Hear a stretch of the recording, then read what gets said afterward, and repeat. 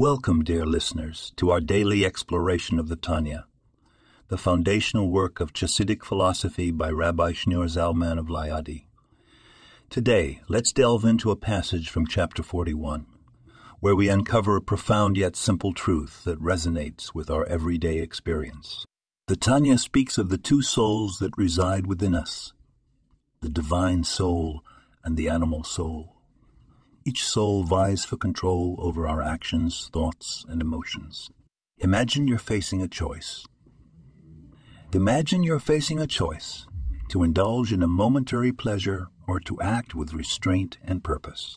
The animal soul urges you to seek immediate gratification, while the divine soul calls for a more meaningful and lasting fulfillment. Here lies a powerful lesson.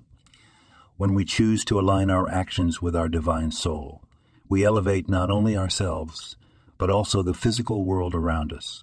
The mundane act of eating, for example, can be transformed into a holy deed when done with the intention of harnessing the energy for serving a higher purpose.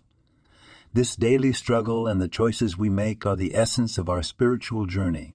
By consistently choosing the path of the divine soul, we infuse our lives with a sense of purpose and sanctity.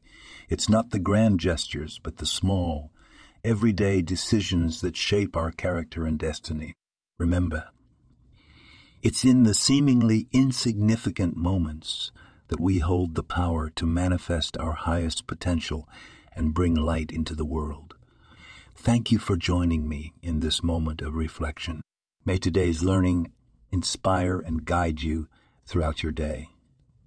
This podcast was produced and sponsored by Daniel Aronoff.